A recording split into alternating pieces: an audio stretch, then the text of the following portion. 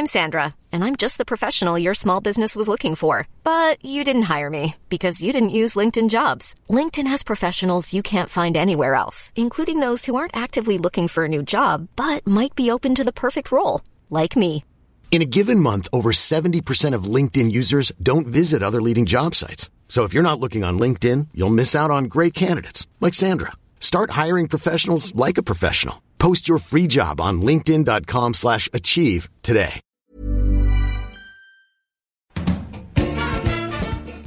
Hi, I'm Steve-O. I have been informed that I only have 30 seconds to talk to you about Friday Night Fanfiction. So here we go. Friday Night Fanfiction is the terrible drunken fanfic reading podcast you've been waiting for. Every week, we read terribly written fanfiction and turn it into a drinking game. We bring guests on every week. We take suggestions for fanfics to read. So come join David, Logan, Sean, Val, and myself Wednesdays broadcasting and Fridays posting. Friday Night Fanfiction, only on the Nerdy Show Network.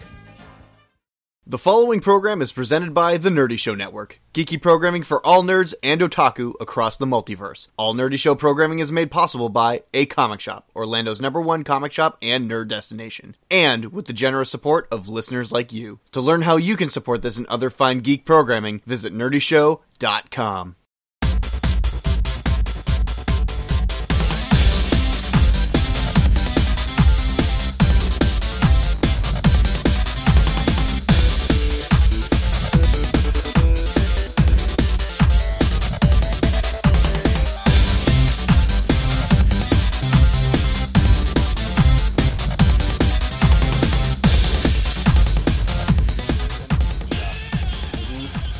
What's up, everybody? Welcome to the Wicked Anime Podcast. This is episode 131. I am your stupid, awesome analyst, John Starr. And with me is the hard man with harder opinions, Andrew. Hi, I like how you almost said your real name. I know. I'm still not used to that sometimes. And also with us, we have our king, Baby Doc Evan of the Boston Bass Brigade and Wicked Anime. Konnichiwa, my bastards and wenches. And for the first time as a member of the An official member of the Wicked Anime team, because he's been here long enough that he's been on enough episodes that we don't want to keep putting the featuring tag at the bottom of our podcast because it makes it all messy. I've just been written into canon at this point. Yeah, Elite Four Derek. Hiya, guys. Wicked Anime's official gym leader. Dark type. I could get so much into this, but you do not want to open that can of worms right now. Maybe someday. Welcome to the show, Derek. So, it is the year 2018, and we have new anime to watch. So that's what we're going to be talking about today. Yay with a question mark? Yes, it's because we have actually been watching new shows because we haven't had the opportunity to do our show preview before shows actually started. So here we go. We are into a new season of anime, and I've watched 12 shows already to start off this year. How many have I watched? 8 shows. And a half. Yeah. You only watched half of that one. Oh, yeah. I watched 17. Well, I was going to say, you're meticulously counting over there. Yeah, well, I mean, like, I'm still watching Boruto on top of everything, so I don't know if that counts or not, so... I don't count the shows that are continuing. Like, I'm still watching Boruto, and I'm still watching Ancient Magus Bride. But Overlord came back for another season. Does that count? I am counting that. Okay. I have actually started watching 2 new shows, and neither of them are Dragon Ball for once, but I am still Derek is contributing already! Yeah! Okay. So I've totally been watching Super, too. Oh, yeah. So, let's start off with some news pieces. I feel like it's been a really long time since we've had some really awesome news pieces to talk about. Yeah, well, it's been that time of year where we're just not really sure what's going on with the anime world. So, well, it's been a month since we've had a normal show. Because exactly. everything has been either the Christmas, and then it was the best of show, and now we're back to normal right now. Yeah. But as we do typically in Wicked Anime fashion, we start off with every once in a while we start off with a really, really bad piece of news, and then we move on to some more heartening stuff. So I want to throw out there our sympathies and our deepest condolences to Baby Metal, who lost their guitarist in the Kami band He was 36 years old, and he fell off a terrace or something like yeah, that. he was, Yeah, I think he was like fisting his roof, and he just fell off of that. Yeah, it was something of that matter. But he was 36 years old, guitarist for Baby Metal. They call him the Little Kami. Little Kami. Yeah, that sucks. It does. It totally does. sucks. Because but the thing that I really like about this whole thing is that Baby Metal has always considered their Kami band a part of Baby Metal. Yeah. You know, even though they're the Kami band, and the Kami band had their own album coming out and everything like that at the time, they still consider them a part of Baby Metal, which they weren't just backup singers and the three girls were Baby Metal. Kami band was a part of it.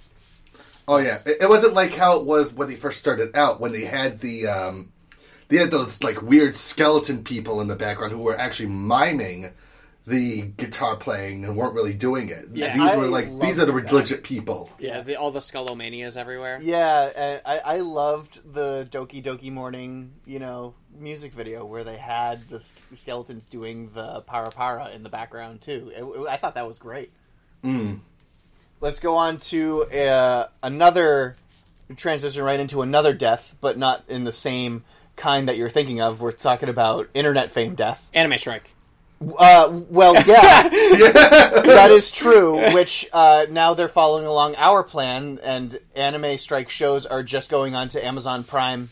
So there's no double paywall anymore. There's no double paywall. Yay! If you're an Amazon Prime member, you get anything that was on Amazon Strike for free, which I want to assure Iceman, who gave us our Anime Strike jumpstart, that it did not go to waste, that we were still able to use it within the time that you had given it to us. So just so you're aware, that money is gone, and you're not getting it back. You're not getting it back. But it was used. Like it's not like it's just like, oh hey, we watched Anime Strike with it. Yeah, I know. I would feel bad. I would feel so bad. But no, we got it. Don't worry, we got it in time. Yeah.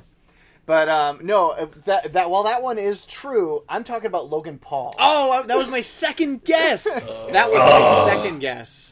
So that one's not as tragic at all. Logan Paul. That is goodbye, douchebag. That's what this is about. Well, because everybody. See, the funny thing is everybody's talking about the Suicide Forest video, but that's not even close to what's happening. Yeah, 42 Believer retweeted a video of a compilation of when he was in Japan and how much more disrespectful he was, rather than just being in the Suicide Forest in the these first are on the place. videos that he kept up, not... Yeah. Are you guys familiar with this? I heard one where he was actually throwing Pokeballs at Japanese citizens. Yes, he was throwing Pokeballs at people. He threw them at a moving car. He threw it on a guy riding a bicycle. Like police officer. The police. The only reason why he threw it at a police officer was because when he went into the noodle shop and threw the Pokeball at the owner, they called the police, and Logan Paul's travel guide was talking to the police officer, apologizing for this, as Japanese people do. And as their travel guide was talking to the police officer, Logan Paul threw the friggin' Pokeball at the police officer. Look, America! If Paul McCartney could be threatened with 2 years in prison for smoking marijuana in Japan, I think this guy should just be thrown in Japanese jail for life, okay? So I was watching a lot of videos about it, and a lot of opinion pieces and a lot of reviews about what actually happened in Japan and what he was doing. And I was really drawn by the ones that were actually done by Japanese folks and what they thought about it. Mm-hmm.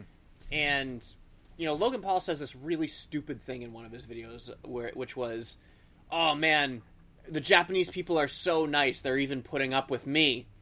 And one of the channel I saw this on was the Japanese man Yuta. Yes, I know about him. Yeah, he does a lot of Japanese interviews about American culture. A lot of cultures. great videos. Yeah, really great videos, really cool questions, and you get a lot of interesting answers and a lot of interesting results from the questions he asked from Japanese people. But he was so angry by the fact that Logan Paul had the audacity to say that they're so nice, because it's such a stereotype for people to say, and Japanese people are very nice. They really are some of the nicest people on the face of the planet. But foreigners have to be wary about the fact that they should not mistake their kindness with their non-confrontationalist stances. Mm-hmm. So just because they're not standing at you and screaming in your face in the middle of the street doesn't mean they're beyond outraged at your activity. Yeah, it doesn't mean they don't think you're a douchebag. Like, literally just tolerating him. They're not accepting him in the least. They're actually not even tolerating him. They're just not they're not making a confrontation in front of him. Mm-hmm. Like the noodle shop owner did. Well, which is what Japanese people do. They don't cause confrontation. Like, if you cause a problem in Japan, they won't go to you directly. They'll tell the other guy. Then that guy will tell somebody else. Then that guy will tell somebody else. And maybe that information will get back to you so you can fix the problem. That's just the way Japanese culture is. Mm-hmm. But they blacklist you. But Logan Paul didn't seem to realize that nobody was laughing. Nobody's having a good time. Mm-hmm.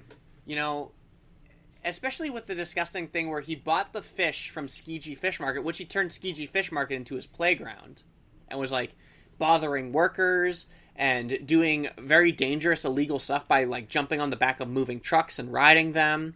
And then they make the joke, oh, there's free rides everywhere here. You can get around so easy.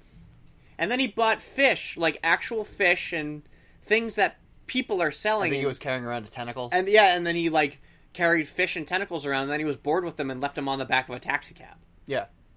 It's like... As to which it drove away. He was literally dehumanizing Japanese people. They were his plaything, and they weren't real people. They were just his entertainment. Yeah. While he was there. It doesn't really make any sense. Why is it that you get to go to Japan and just act like an idiot? And, like... Yeah, Japan's not a playground. Yeah, exactly. Right. Japan is not Disney World. I mean, Disney World wouldn't even allow that either. And so when I was over in Japan, I was just like, this is not my country. I have to be super careful.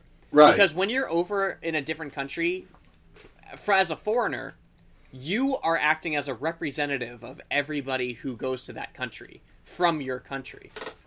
So Logan Paul basically set us back a couple years. Yeah. And in their xenophobia and how afraid they could possibly be and how shut off they're going to be to foreigners because they know they have to be careful again with foreigners. Yeah. Mm-hmm. Thanks a lot. Now, I may be showing my age, but it is a lot different with what Logan Paul did. Am I saying that right, Logan Paul? Yeah, Logan Paul. Logan Paul, compared to... Did you ever see the first Jackass movie, where they actually went to Japan and they shot a few bits there? Yeah, I love that. Because over there in Japan, the Japanese people were in on the bit. And Right. that's the difference between what Logan Paul did and what Johnny Knoxville and his crew did. Yeah. The Japanese folks were in on what they were doing. This one, the Japanese people were victimized so much by. Yeah, yes, they I were. think one of my favorite parts of it was, I guess at one point he was, like, mocking around saying, like, oh, there's a great importance in Japanese culture. Yes. And then it cuts to him smashing a Game Boy, going into a store and calling it Mucho Brokeno. Oh, yeah. He's just like, oh my gosh, this is an old Game Boy. This is amazing. And he buys it off of the seller. And then he continues to smash it on the ground and bring it outside and smash it on the street. Then he walks back in and says, excuse me, this isn't working. That's not a joke. Yeah, that's not a joke. That's not funny. No. Like, It's like taking a rare heirloom from, like, your relative who is on their deathbed and just, like, smashing it on the floor and dancing on their broken pieces as they're crying their last tear. I wouldn't even consider it like that. Because the guy doesn't know that it's not working because he smashed it on the ground. We do.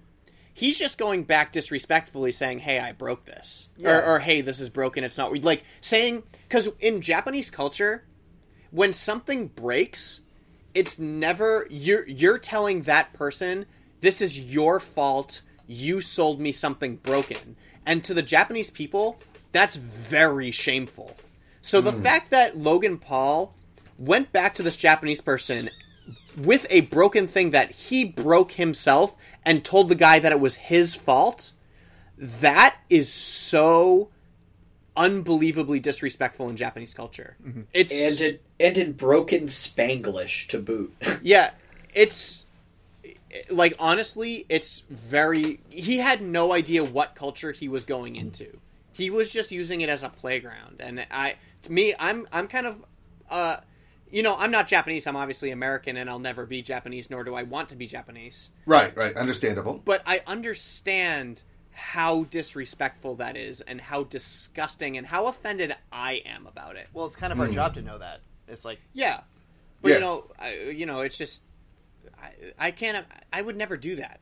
yeah. And why would anybody? because is my you're a question. decent human being Yeah. that knows how Right. to treat other human beings decently. There's a way to be funny and not be and still be a decent human being. Yeah. Exactly. Like, if we were to go to Japan, if we were to shoot videos, it would be us having fun and making sure that the people that we were shooting with were having fun as well, too. Yeah. No one being hurt, no one's emotions being, like, wrecked. We would just have a good time and just showcase why we love the culture to begin with. Not try to piss all over it like what this shitbag did. We're not violating anybody's space, which is very important to the Japanese people. Like in Jackass, like when we're talking about, like they did the skateboard stunts, and stuff like that, but they did it in an area where they wouldn't be near any people. And then like Steve-O does the wasabi snooters, which is probably one of the funniest things in that movie. Yes. And the guy behind the counter in the sushi shop is laughing with them. Really? He's like, Yes. because they probably went in there and it's like, hey, we're gonna do something really stupid. Is that okay? They have to do things like that in order to be decent human beings. But because of YouTube, people don't think you have to do that. People think you can be funny just by being loud. Yes. Right. And you're not funny for being loud. Like when Party Boy would strip and dance in the Japanese electronics store, you could tell like a bunch of guys are laughing while he's being thrown out. Or even when Weeman's doing the big giant cone and he's blocking the escalator, you can tell that there are people in the back that are just laughing their butts off about it. Yeah, that's I think the Party Boy one was probably the closest thing to a Logan Paul thing, though, because he was actually bothering the police officer. Oh, okay. That one was probably pushing it a little too far, but they didn't do it the whole time. Logan Paul released hours of videos of them doing this stuff. And only Yes. took down the Suicide Forest one after it got 6 million views. Right. Well, that was YouTube's fault. YouTube YouTube left it up for a while so that they can make revenue. but money that's off it. because Logan Paul is in an elite. Yeah. He's the rules are different. The for him. rules are different for elites on YouTube. Yeah, and it's disgusting. And YouTube, you gotta cut that out.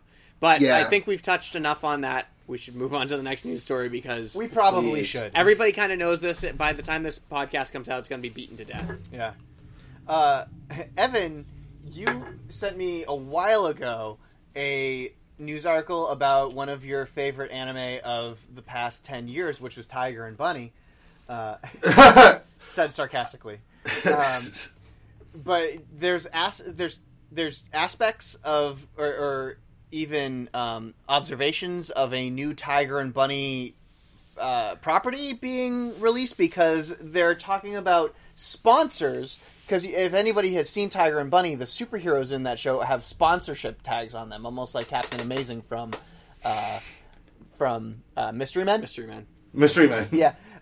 So they had like Bandai, Namco on them. They had Pepsi. They had a whole bunch of different stuff from there. But I guess there's been people who have been stepping forward saying, hey, companies, they've been stepping forward saying, hey, we want to be sponsored in Tiger and Bunny, which I didn't know they were still making property for them.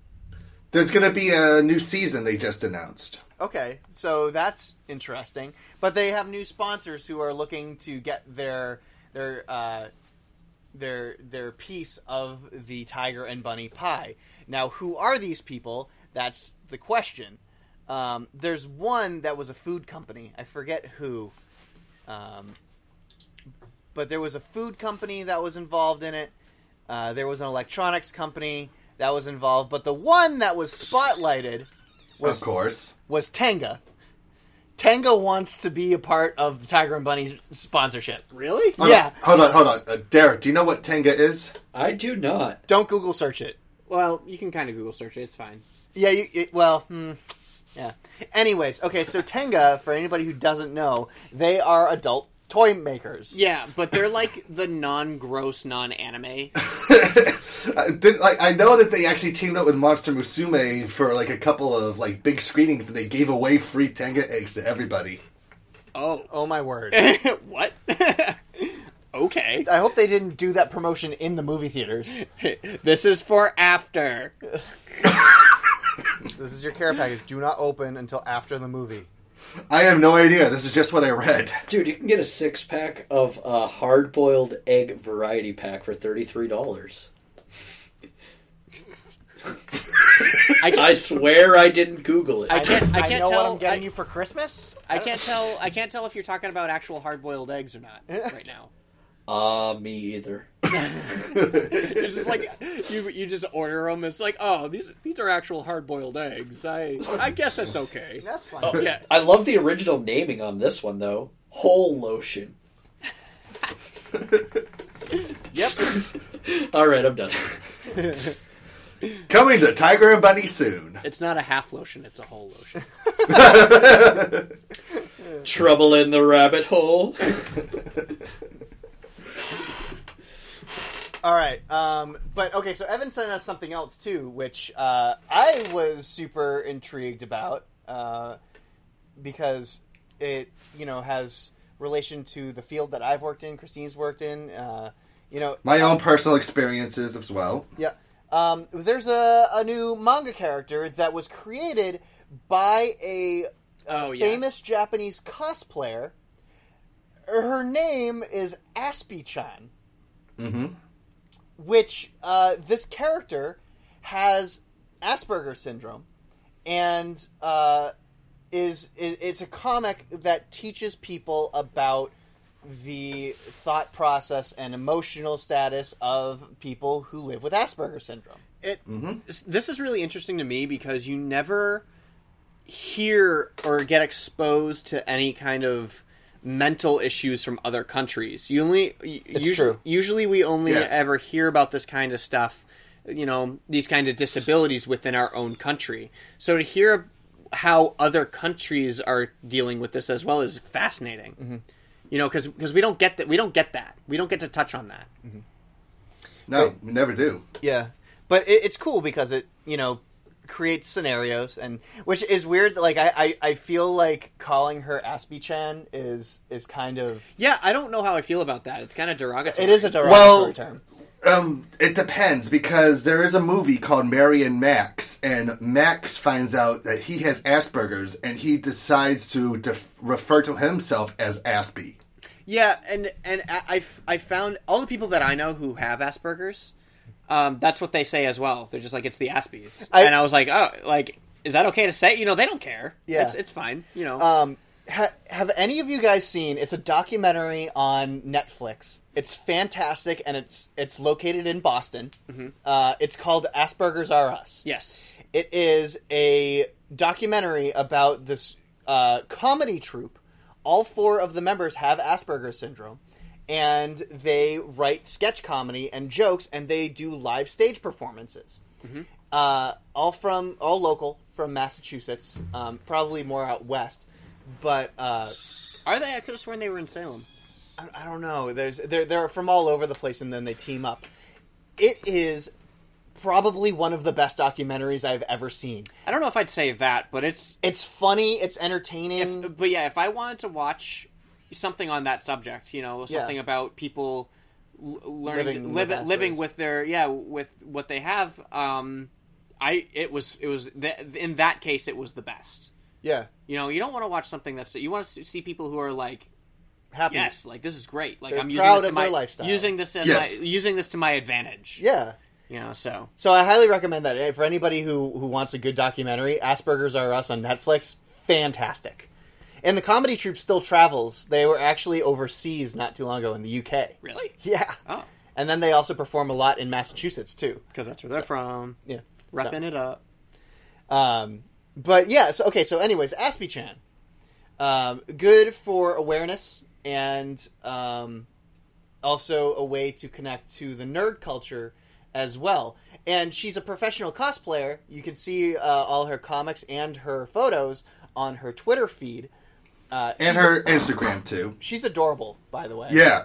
She's, her Lilith is amazing. Yeah. And Evangelion. Yeah, I like her Rei Ayanami. Yeah, her Rei Ayanami was really good. Yeah, so really cool. And yes, Which is actually kind of interesting because she probably almost cosplay a Rei Ayanami perfectly because Rei Ayanami almost kind of has Asperger's. or she has the traits. Yeah, She has the traits. Yeah. So but I mean, she doesn't. That's just like her anime trope character. Yeah. But Yeah. if you kind of think about it, you're just like, oh, maybe. Yeah. You know.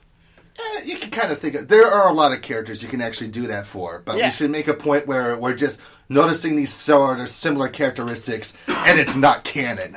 Yeah. Yeah. Because that's the thing. Some people will say, oh, it reminds me of this and this and this, and then all of a sudden people will start thinking that, oh, it's because she actually is, Yeah. when that is not the case. Yes. And we need to make sure people know that. Oh, absolutely. Right off the bat. Because otherwise, then you're dealing with the whole Steven Universe fan base. Steven Universe, you suck. But the biggest important takeaway from this is that there is a cultural aspect crossover that we're now aware of. You know, that there is an awareness trying to be raised over it. And I'm actually really interested to find out how they treat, you know, the people with disabilities, or how they not treat them, but how do they give their attention to them? Yes. I'm interested in that. I'm fascinated by it. I would like to know. I mean, so far, it seems that this person's doing pretty well for herself, Of but course. we'll have to see how it affects other people. Yeah. On the, Cool. Yeah. Next? yes. Next and lastly, Maybe. Well, go ahead. oh, okay. Lastly, for me, it's probably the strangest thing that we've had on the show in a long time. Does anybody else have anything they want to talk about before? Is this like strange news? It is. Oh, okay. Is this what Gerardo sent us? Yes, it is. Yes! All right, yeah. Gerardo sent us a beautiful piece of strange news. Which also kind of transfers also over into a possible return of our fetish of the week. Yeah, he wasn't sure, so I was just like, hybrid strange news! Yay! So, for anybody who is not familiar, there is a restaurant called Tenka Torimasu. We talked about them before. Yeah, Tenka Torimasu. Yeah, if anybody remembers what we talked about them the last time. Sweat chicken. Yep, girl sweat flavored chicken. Are either one of you familiar with what they have now? I am. Okay, so then I am Derek, intrigued. Derek, do you want to take a guess at what kind of chicken they've made now? So go off Okay. of the fact that they had sweat chicken the last time we were here. So Yes, what do Idol Singer Girl Sweat flavored fried chicken. right. Okay, so I'm not going to look. I'm going to try to guess. What do they have? Used underwear chicken. Okay. A good start. Good start. Yep, but no. Okay. Okay. Can I get a hint? It is It's- a part of the body. It's a body part. yeah. Oh, can it be foot chicken? Yes! It is. It is. Fried called- chicken tastes like feet. This is great. It's the brand new soul food. Yes. Oh, too much. That was a little corny. It's called girl's soul chicken. I didn't even come up with that. But So the main ingredient that it's made with is those disgusting fermented beans that Japanese people really Natto. don't like. Yeah. What is it? Natto. Yeah, natto. Is it Japanese for And- foot bean? Yeah. So honestly, I haven't had it myself. I don't know if I'm brave enough to have it. But maybe just to experience it, the natto. But I don't know. I don't know if I would want to. so this is to promote an idol group called Kamen Joshi. Again, as the girl sweat. Right. So Kamen Joshi, they're an idol group who they're all masked figures and Obviously, very bizarre. very bizarre. And their promotion is through very strange things. And this time they're simulating the texture, the taste, and the tangible feel of a girl's sweaty foot.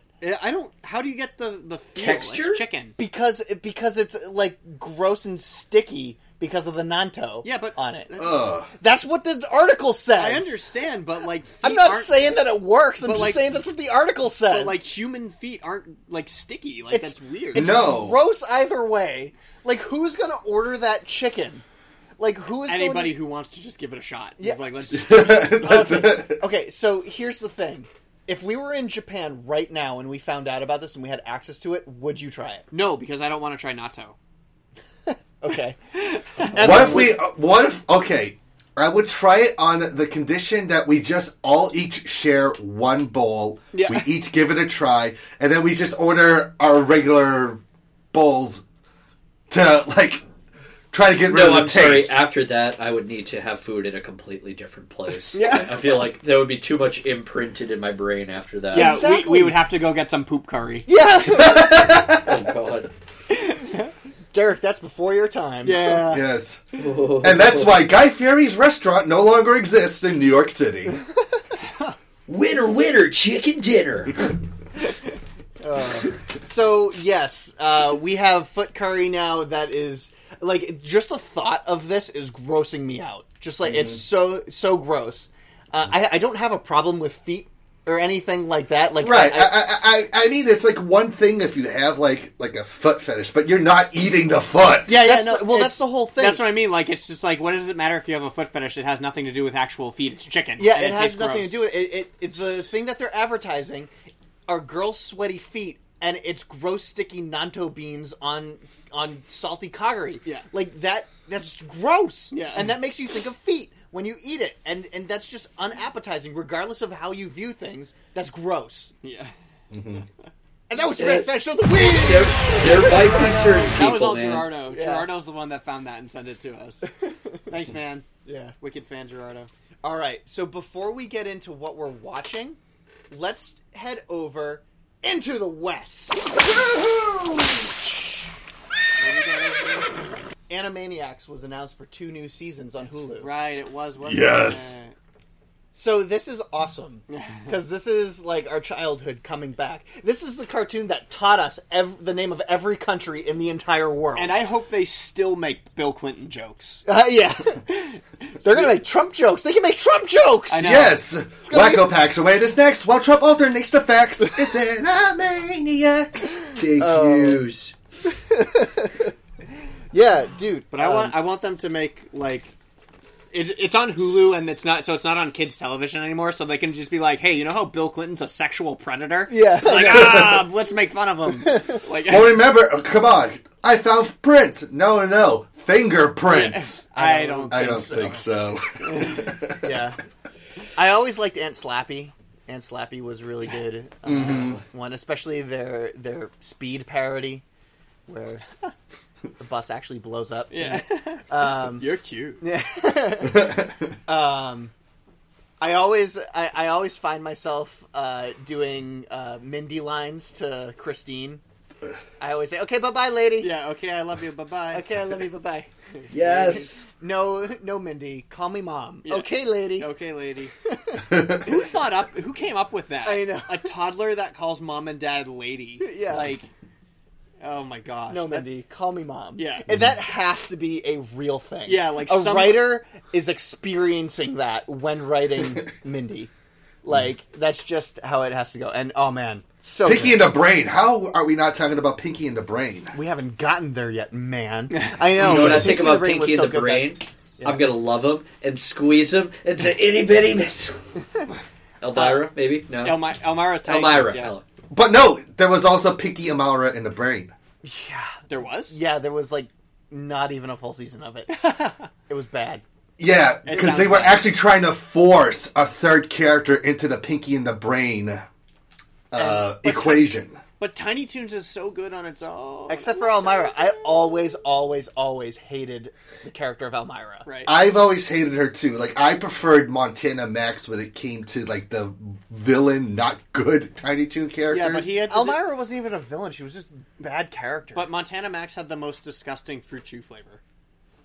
What are you talking Remember, about? they had Tiny Toons fruit juice, and every character was a specific flavor. Oh, I remember that! And Montana Max was like the disgusting Robitussin flavored cherry one, and it was just repulsive. Yeah, and Buster Bunny was the best because he was blue. Yeah. And no distinct flavor. He was just blue, so Buster Bunny He was was the best blue flavor.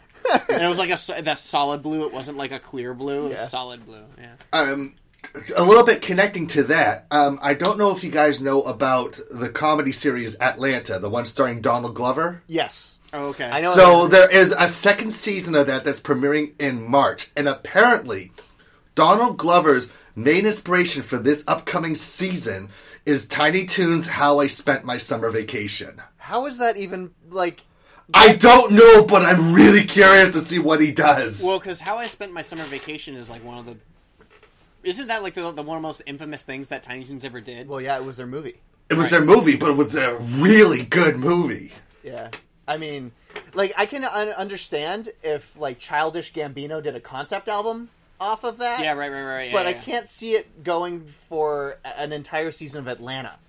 Well, keep in mind that when the movie was so long that when they put it onto television, onto the regular lineup of Tiny Toons, it lasted 10 episodes. It was 10 episodes? 10 I thought episodes. it was like 4 episodes. Nope, 10 episodes. Yeah, it was like a whole season almost. Whoa, I didn't know that. Because the only one that I ever remember is Plucky and... Yeah. Happy Land. Yeah. Yeah. When they're... The car trip. Yes, and the car they're doing the car trip, and then they take the monorail, and then like they leave, and then they leave because that's the only thing that they do. Yeah, like he's like looking at all the rides that you can do. Yeah. The thing that I remember the most is their car game. It's like, what are we spying? Red cars or blue cars? All of them. There's a car. There's a car. There's a car. There's a car. We're talking about Animaniacs. How are we talking about? Oh yeah, Tiny now we're Toons? talking about Tiny Toons. But I'm excited. With it being on Hulu, it's going to be no holds barred. I am really hoping that it's just going to go all the way out there with like the most obscure and messed up humor that we actually loved watching as a kid. I hope that they bring back Good Idea, Bad Idea. Oh yeah. Oh, They definitely have to. Or Mime Time. Mime Time. Mime Time. Wheel of Morality. Turn. Show us the lesson that we have learned. Yeah. Freakazoid, maybe? Perhaps? Oh my god! Freakazoid was like my jam when I was a kid. We've talked about Freakazoid so many times on this show, and it's always the same way, too, I think.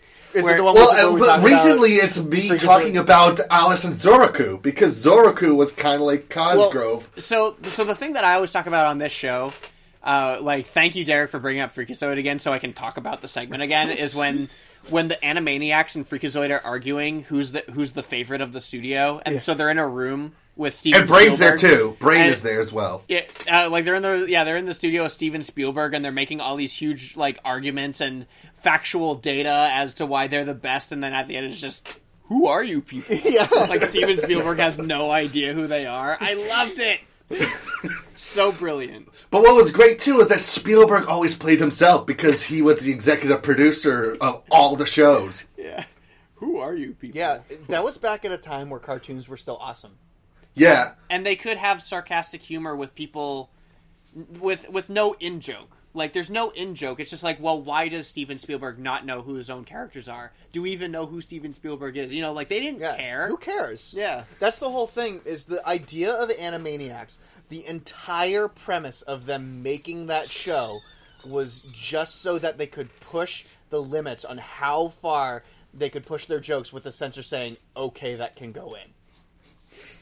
That's the only reason why they made Animaniacs in the first place, is that they could make a series of jokes that push the censors to the limit. Mm-hmm. And do you know how to conjugate? Me? I've never even kissed a girl. Oh my gosh. Wow. What is on your Let me show you on the blackboard. Don't look. Yeah, there were jokes like that all over the place. So it's just...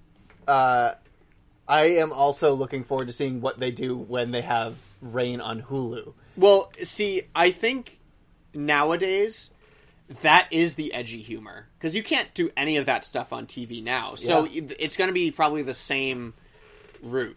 I hope that the first episode has something to do with political correctness and censorship. On That's TV what I'm now. hoping too. That's what I'm hoping. It would be fantastic. It would be utterly amazing. Yeah. And there was even a Tiny Toons episode where that happened. There was like this censor lady who was trying to censor Tiny Toons. Yes. Yeah. And so they went to Dan Quayle, the vice president at the time, who was a huge fan of Tiny Toons, and found a way to crack up all of Congress and side with them. Yeah. So it's just, I hope that they continue that. It's just, Me too. it's gonna be great. And that was Into the West. Yeah. Welcome back to Into So, let's talk about some new anime Yay. Okay, so this is kind of our Tapagachi and what we're watching. what we're watching. So, and we're actually doing okay on time, I guess. Yeah. All right. Well, I guess I think we've all watched one thing together for sure, and and that's Junji Ito. Yeah. Let's spotlight Junji Yeah. Ito first. Yes, Derek? No, I'm just agreeing. That's actually one that I've watched along with you guys for Yes. like the first time ever. Yeah, that's why I brought it up.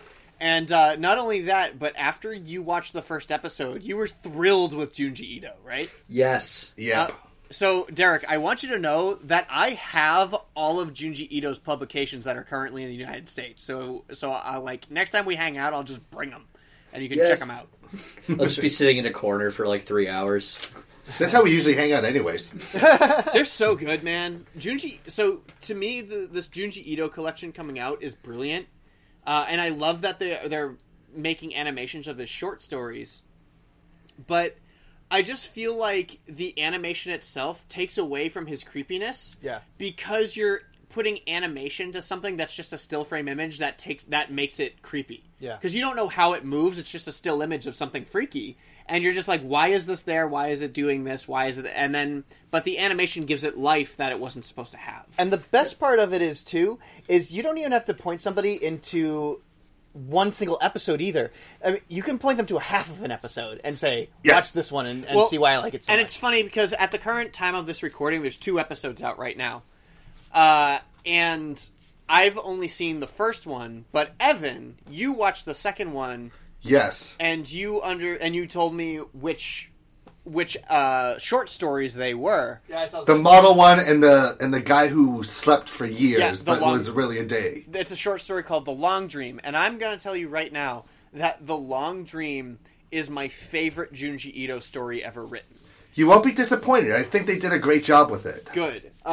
So I love The Long Dream. This is one that I looked up beforehand, but I love it because it's creepy in a very Junji Ito way, but it also has a moral dilemma with a really good ending answering that moral dilemma, and you're still like, I don't know if that was the right choice or not, but I feel okay about it, but I don't know if that's the correct answer. Yeah. So it's this really brilliantly written story about all this stuff, and he actually finally published The Long Dream in an American publication with the new Shiver that came out from Viz Media. Yes. That's in there, and I was so happy because now I actually have a physical copy of my favorite Junji Ito tale. Yeah, so everybody, everybody should read The Long Dream. But you also said that the model was in that episode as well, and I've read the model. Yes, the model really creeped me out for ways that I don't want to say publicly, but Derek knows, John Starr knows, and Andrew knows why. Yeah. The model is a great Junji Ito tale as well that has no ending. So Junji Ito is really famous for just kind of ending his stories with no real ending. It's just like, and that was it. That was a thing that happened. Leave it up to your own interpretation what happens next. Yeah, kind of. It's just like a snapshot into a situation. Exactly. You just get to see an example of how the situation plays out and how creepy it is. Yeah, you're 100% correct. That's exactly what it is. Like I just read a story that I had never read before, called Grease or Oil. Grease lightning. Depending on which translation you read, but it's about this father who his house is inside of or his restaurant and his house are connected, but there's bad ventilation. So the restaurant that he cooks at, all the grease smog just fills the house, and there's an oily residue on everything in the house. And his oldest son drinks bottles of vegetable oil or something, and it's really nasty. It's super unsettling because for people who know me personally, I hate grease, and I hate getting it on my hands, and I hate like as soon as I touch something greasy, I have to wash my hands. So reading this was really uncomfortable for me.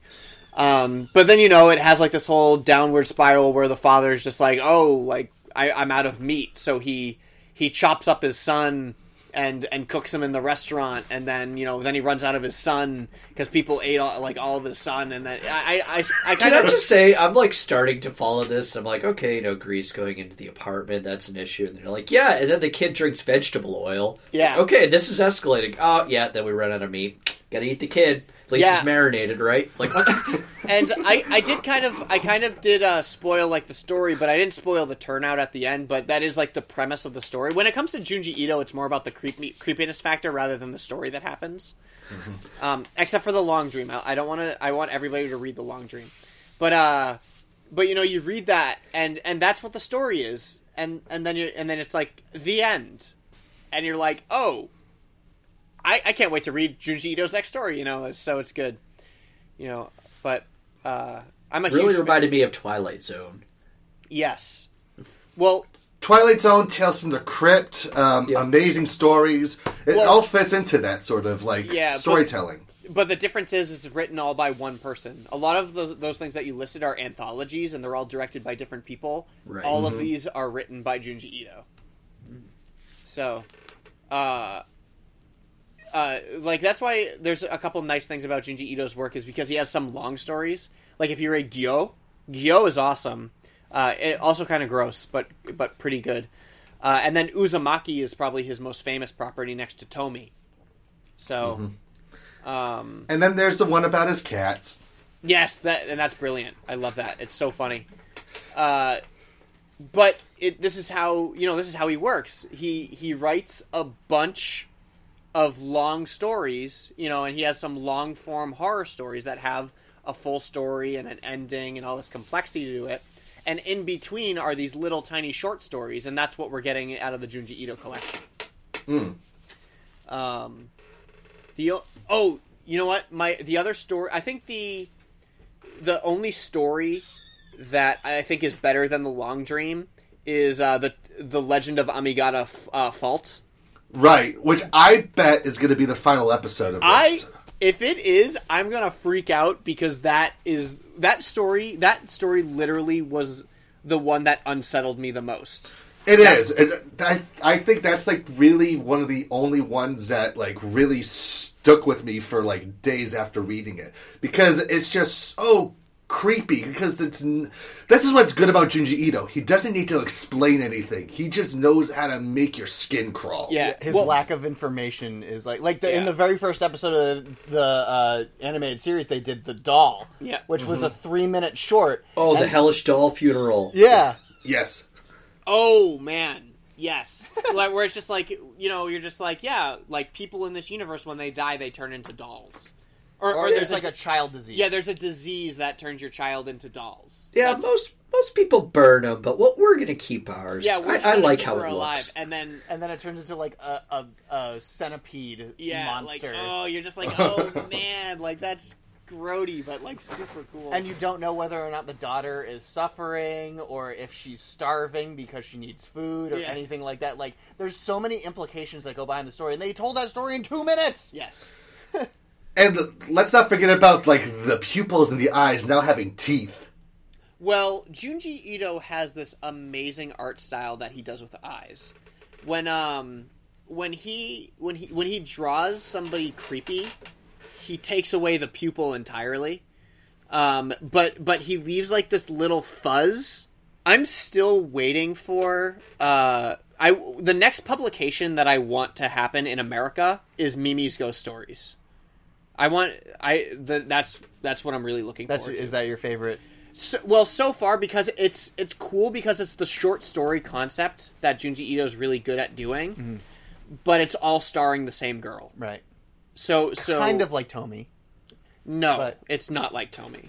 Well, I know it's not like Tomy, but yeah, no, kind of like Tomy. Yeah, I would. it's a horror story that happens to the same girl, but Tomy's different because Tomy's it's the a monster. different. It's a different story. Yeah, because Tomy's Yes. the monster in Tomy. Mimi is the main character where the bad things are happening to her. Right. So it's a different kind of. She has a terrible life. Yeah, she really does. Just like my night last night where I crashed my car, or somebody crashed into me, and then I hit a pothole. That's what Mimi's ghost stories is. It's just like, Yeah. I hit a pothole, and then I got a car crash, and then a ghost happened. And It's then... like it's like watching Gravity, but it's good. yeah.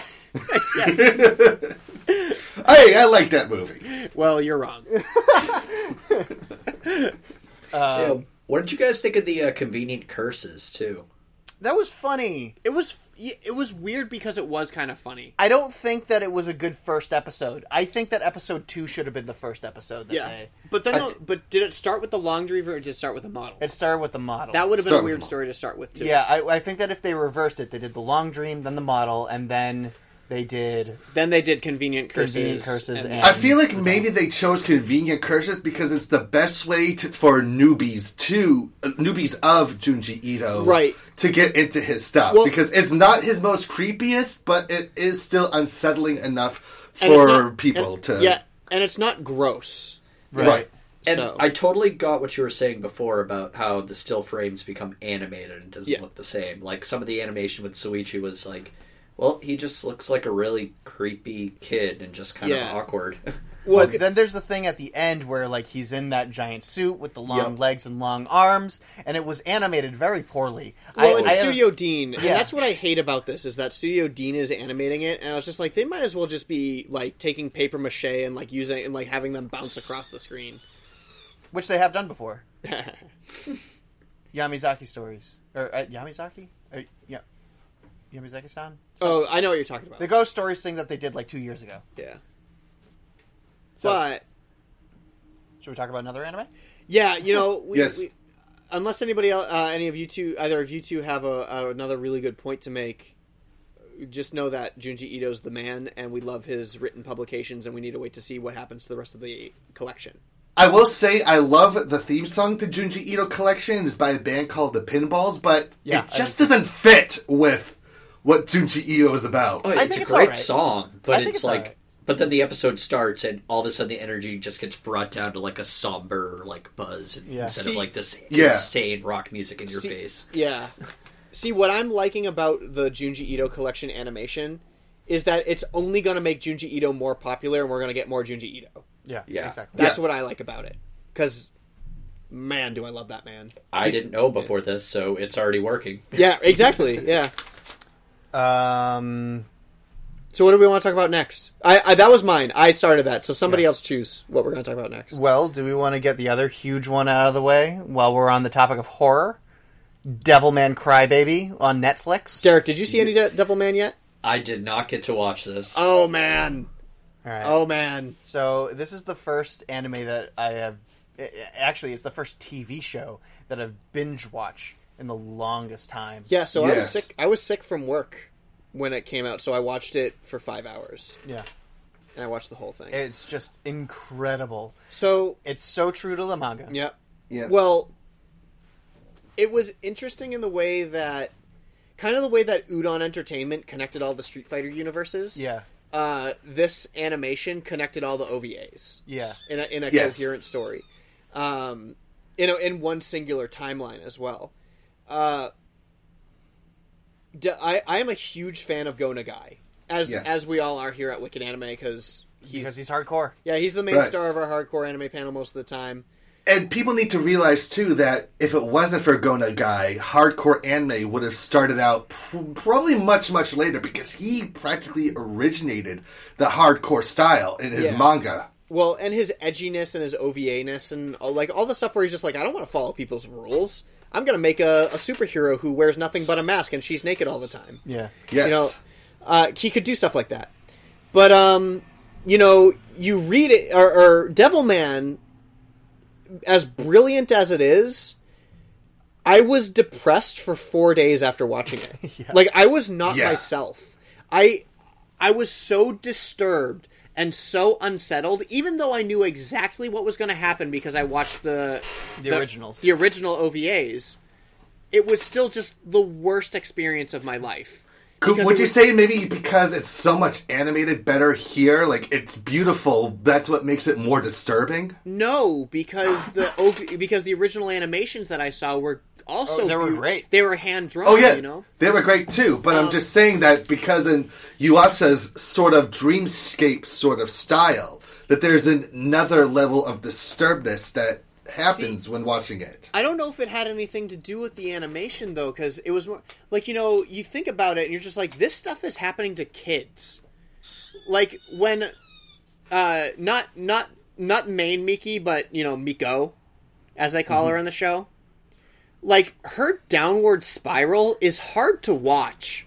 Like, she gets raped by that guy, and then it drags her down until she just doesn't win at anything. Like, she just never gets better. She never gets, yeah. And then she gets raped by someone else, and then you're just like, what?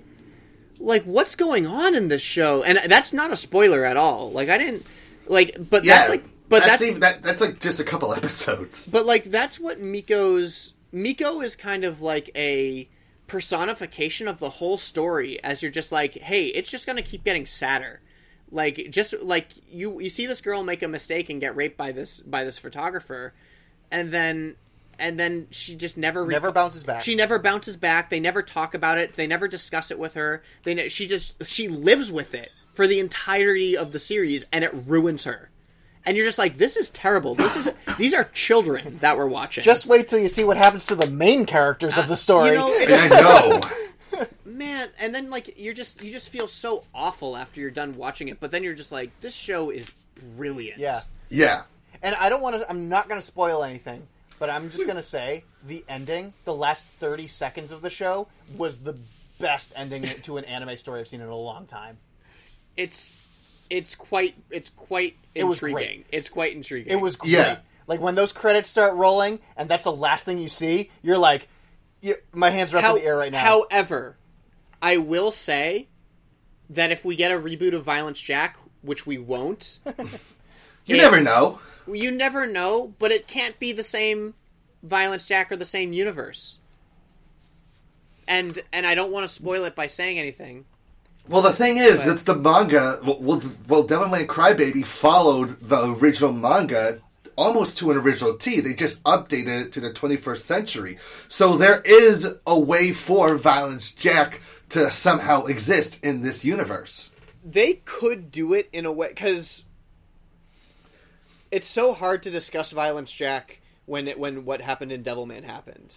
I'm still having trouble figuring out if I like Devilman or not, just because of how sad it was. But well, it made you feel something, so you can put that into your equation as to whether or not you enjoyed it.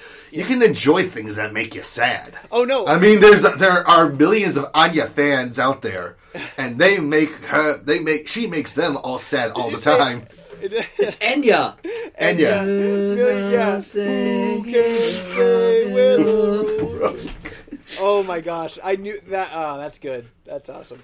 Yeah, no, I mean, I do love Devilman. I've been a fan of Devilman forever. The old OVA series depressed me to no end. This depressed me to no end, because it's kind of like Evangelion, where you're watching the new Evangelion movies and you're like, I wonder if this is going to have a happy ending. And then you laugh in their face.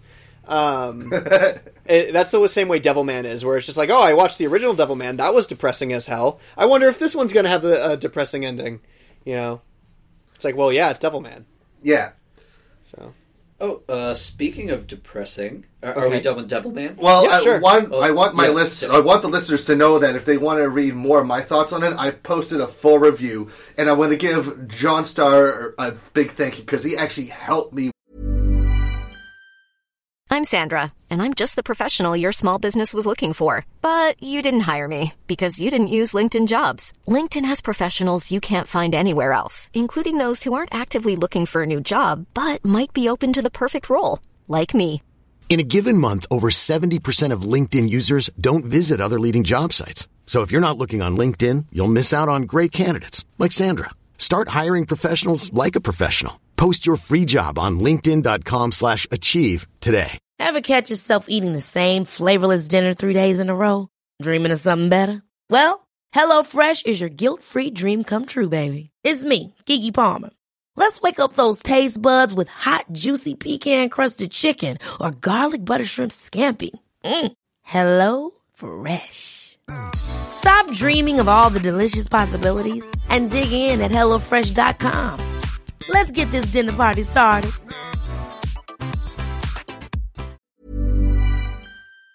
With taking out some of the more spoilerific stuff that I was talking about Nice. and made it better. Spoilerific. Yeah, and the one word that I'm going to use to describe, if I had to sum up Devilman in one word, it's upsetting. Not in a hey, that was an upsetting show and how bad it was. It's upsetting to your soul. Like that hurt me on a spiritual level, you know. Yeah. So good on you, Gona guy. Good Now, on Derek. you. Now, Derek, what are we talking about? All right, I'm not sure if you can handle the intensity on this one, but the other new series I've been watching is School Babysitters. Yes. Yeah. Yes. So that was a surprise show that I never thought that I would watch. It's considering- totally a shoujo. Yeah. Like the way It is it's a shoujo. drawn. The way it's drawn is a shoujo. They look like Ouran High School Host Club characters. They do. I would say more like. And so, Derek, what are your thoughts? You brought it up, so what are your thoughts on School Babysitters? Okay, so first of all, since it's in the first couple minutes and it's basically the description of the show, I know this isn't a spoiler, but the kids' parents are already dead. Yes, and it that's just like starts the- off yeah. with them just getting uprooted. It's like, all right, we're starting a new life now. Let's do this. And they're kind of nonchalant with it Yeah. in the beginning. too nonchalant. Yeah, it's like, okay, you shouldn't be this cool with what's going on here. And Kotaro, who I have been nicknaming the Adorable Peanut, is literally an adorable peanut. He just follows around, kind of follows around his big brother Ruichi. But, okay, did they announce the name for Ma'am? Oh, for the school headmaster. Yeah, I think the they chairwoman. Or I think Yeah, they did, but I forget what probably. it is. But what do you refer to her as? I refer to her as the same thing that Kotaro refers to her as, which is Shaggy. Yeah. First, he just points up and goes, Shaggy. Zoinks. Zoinks! Was it me? Yeah. So this series was very emotional right out of the gate. Well, and being two people who are going through this, I'm actually gonna disagree with you and saying how their mannerisms are and how calm they are about their current situation. Because Jonathan and I experienced the same exact thing. It's different though, because I don't really want to get into it. Yeah, But, Right. it is a little different. But everybody mourns the loss of anybody they love, in different ways. in the same way that Jonathan and I mourn different ways as well. Instinctively, our main protagonist, I forget his name, the older brother. Ryuichi. I'm sorry? Ryuichi. Okay, so instinctively, Ryuichi has to take care of his little brother. Mm-hmm. He does not have the time to mourn the loss of his parents. Right. Therefore, Yeah. it is absolutely possible that this would happen to him. No, and I think it was totally plausible how it happened because I felt the same way. But man, like the ending of the first episode was like a little too much for me. It was pretty close to home. Yeah, it was like. yeah. Like I when don't you- care. I'm going to talk about it. Yeah, so... like where when he's in the hospital, the little brother has. It's only the first episode. so- Kotaro, Kotaro's in the hospital. He's in the hospital. He had a fever, and he goes outside. And he's like, I have to tell mom and dad about this. And he pulls out the phone, and it just says "Dad's cell." I was like, oh good God! Like I already did that. Yep. Like before Yeah. in my own Andrew life. and I have done that exact same thing, and it's like, oh man, we did this cool thing today with Wicked Anime. We got pressed again. Like we have Let's to tell, call Dad. Yeah, we have to tell Dad, and we can't. and you just can't. And It happens. It's a real thing. yeah, so I think the show does such a phenomenal job at kind of placing death for family members and how life continues. So far, I think it's really well done. I think eventually it's going to stray away from that. It's gonna stray away from the death, the parents' death, and it's gonna theme, and continue on with. And it's going to focus on those freaking adorable kids in the daycare. Yes, it felt like this whole episode, like the emotion played out like a bell curve, where it was just really dark, and then everything, you got to meet all the kids, everyone was playing around, everything is cute, and then you turn around and realize that Kotaro is sick, and it's just like, okay, everything just comes crashing down immediately. Then reality punches you in the mouth. Yeah. Oh. Yeah, I agree. I thought that it was handled very well, though. Like, it was a very well-paced show. It was cute. Anybody who's been in daycare before knows how hectic it is. And I love the guy who's in there as he's like an alumni of the school and he's working in there and he's just sleeping. Yeah. Totally true. 100% true. People don't realize that when children play, they can play by themselves without hurting themselves. Yeah. Yeah. They don't need supervision. It's when we tell the kids not to do the thing when they do the thing. Yeah. Yeah. So, I thought it was great. And I thought that it was really funny that any time a new person walked into the room, the very first words out of their mouth were, "Who are you?" Yeah. In like this very suspicious sort of way. It's like, "Who are you?" Oh yeah, and who's the little kid with the black hair who has the older brother? Oh, last name is the family name Kamitani? Is that what it is? Kamitani, yeah. Kamitani Hayato is the classmate's name. I forget how first and family names go. I totally have the hots for his mom already. Like, oh my god. Yeah. Like, you see her for 2 seconds at a desk and that's it. But yeah, still. and you're just like, whoa, who was that? More of that teacher. Yeah, more of that character. How about this? How do you feel about the corporal punishment they showed in there? Where when Big Brother picks up Little Brother. Oh, like, yeah. No, I'm going to keep playing. Bam. I took care of mine. Why don't you go take care of yours? Yeah. That line was my favorite there. But even though it led into the most depressing part of it. But I felt so bad for him. Yeah, I don't think that any kid deserves to be hit for anything. Like, we were spanked as kids, so like I don't think that is necessarily a bad thing. But, you don't just, like, hit without warning. He is his brother, though. It's like a I was going to say, it's a different dynamic than one child. It's not like father and son. It's brother and brother. But of course, us being 2 grown adults who have a little brother who's 20 years younger than we are. Yeah. This seems like it's more like 10, which is probably more plausible, like a 10-year gap. He's still in middle high school, right around there. You're 6. Yeah, he's probably like 15 or 16. Yeah, and the kid's probably like 3. So it's probably like we're probably looking at like a 13. No, he's not even 3. He's probably like 2. He's probably like a toddler. I would say it's 2. Yeah, 2.5. Let's just say 2.5. He might be even like 1.5. Like they're small. Like, those kids are really small. It's hard to say because they actually took artistic peanuts. integrity on it. The other thing is too is the hidden moments of really goofy humor in it as well, like the personal assistant to the headmistress. I forget his name. Well, I know it's Daisuke Ono that's voicing him. Yeah. Yes! But, like, it is Daisuke. I forgot he was in the show. That's awesome. Are you talking about his emotional scene? Yeah. He's got the tissues, like... He has, like, the most stern look on his face, just puts a tissue up to his face and goes, "You just moved me." Like, it was great. It's a perfect role for Daisuke Ono. Mm. Mm-hmm. For Derek, Daisuke Ono plays Jotaro Kujo in JoJo's Bizarre Adventure, and Sebastian in Black Butler. I don't know if you watched any of those. Oh, that's why he's so great at those crying scenes, obviously. It's just so moving. Let's see. Okay, so what's something else that we all watched? Most of us watched Laid Back Camp, right? Yes. I wanted to bring that one up. Yeah. Because that was definitely one of my favorite. This is the show that I'm already placing. I am super psyched about this show, and I'm going to watch it every day it comes out. Absolutely. Same here. I love the soundtrack to it. I love the characters. I love the narration when they're trying to do the whole how-to camping things, because it reminds me of the narration from those old how-to shorts from starring Goofy. Yeah.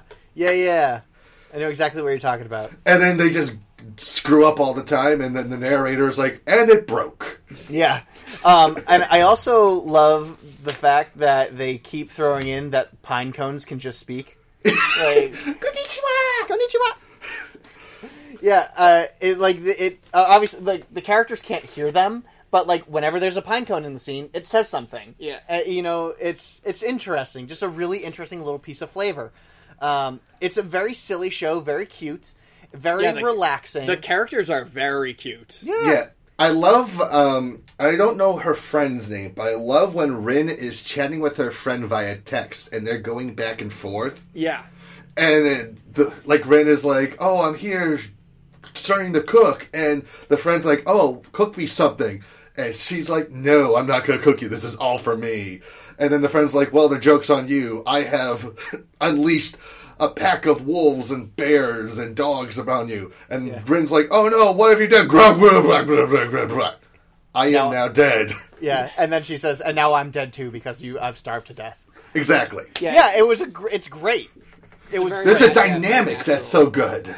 Yeah, very natural friend conversation. The writing is spot on for the jokes, for the interaction between characters, the knowledge of camping, all very well written, never boring.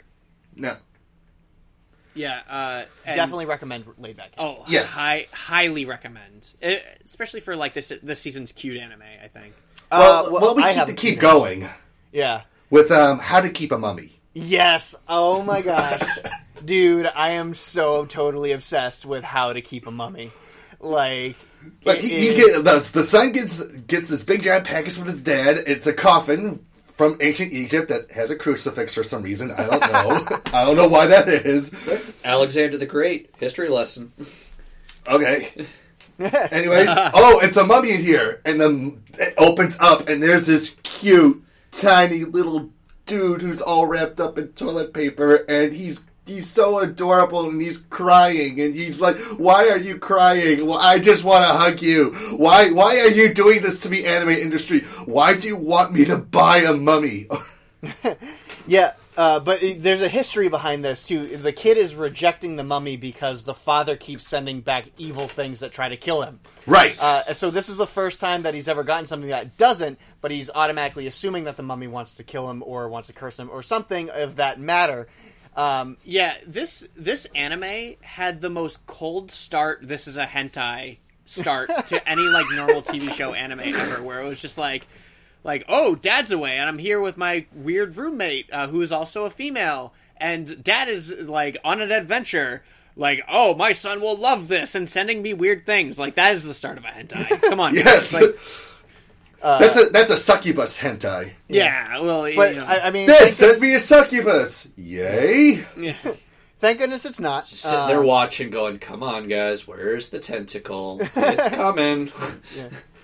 But yeah, if you want to just watch something adorable, and there's something interesting about the characters in the show, especially the monster characters, because they interact without speaking, but you know what they're feeling, you know, and you know how, you know, the world works. They introduce you to the world properly, everything like that. So, it's just a very well done, properly done, cute anime, and I am going to watch every episode of How to Keep a Mummy. Same here.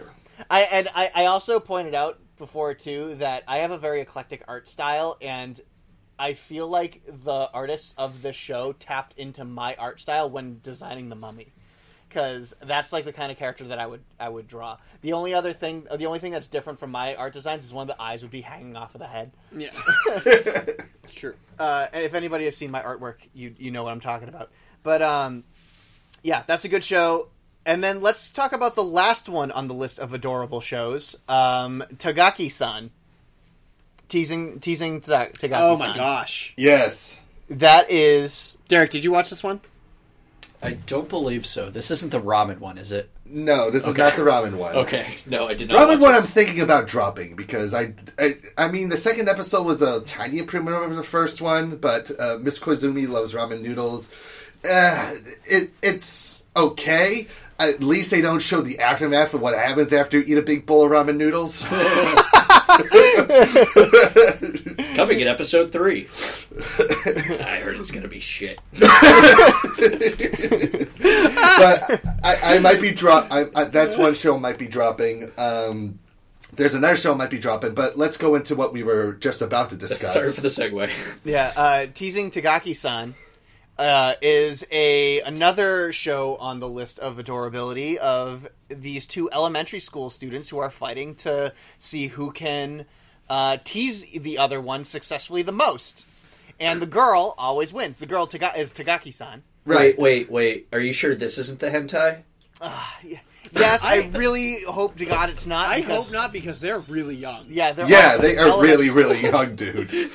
You're treading some really dark waters there, Derek. Sure. Oh, we can see who teases each other more. Like, where is this going? Fair enough.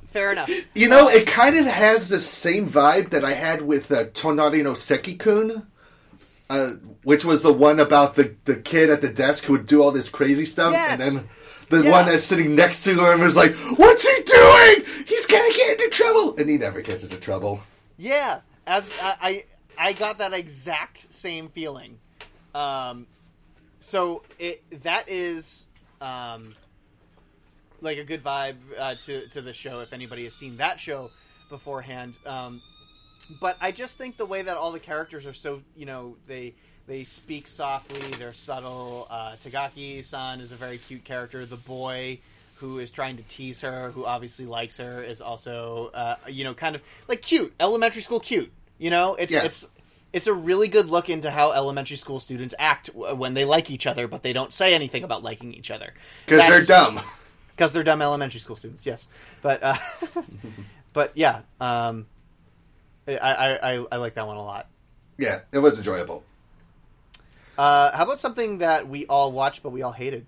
Pop Team Epic? You got it. I actually didn't really watch Pop Team. Did you watch What Pop the Team Derek? I did not watch it. Okay, so there's two of us I kind of watched it over Jonathan's shoulder, and I was like, nah, I don't think so. Yeah. No, I actually deleted it from my queue. You did? Yeah. So you've already... okay, so I because the second episode went up right before we started recording, and I watched it before Derek arrived, and I was like, no. I'm not falling for this again. Because I started seeing... Because here's the thing. It's a 15-minute show, but they do it 2 times, and it's the same fucking thing. No, it's not the same thing because they changed voice actors. The first half of the show, at least for the first episode, the first half of the show was all male voice cast, and the second half of the show was the characters had female voice actresses. So... But I don't care. It wasn't funny either way. No, that's true. So, when I watched the show, or when I watched it, while Jonathan was watching it, I was just like, this is a short anime, right? No. And I was like, no. half hour. Like, this is a half-hour show. Except it wasn't. Yeah. It was only 11 minutes, but they play the episode twice, which, thank goodness I caught on to it because I started fast-forwarding through it. However, there were 2 differences between part 1 of the show and part 2 of the show. The part where they were speaking in French. Yes, and they had subtitles. Which, by the way, one of the voice actresses in that segment was Fanny Block, who does the voice of Yugo from Wakfu. Yeah. So for whatever reason, the first time they did that sketch in the first half of the show, there weren't any subtitles. But the second time that they did that sketch, there were subtitles. Interesting. So you didn't understand what they were saying if you didn't speak French until you watched the entire second half of the show. That's bizarre. It's very bizarre. Well, and it's not worth your time. I just it is I just not. want to say that when I was in Japan, Pop Team Epic was everywhere. I don't get why. It was on like merchandise. They were selling the manga for it.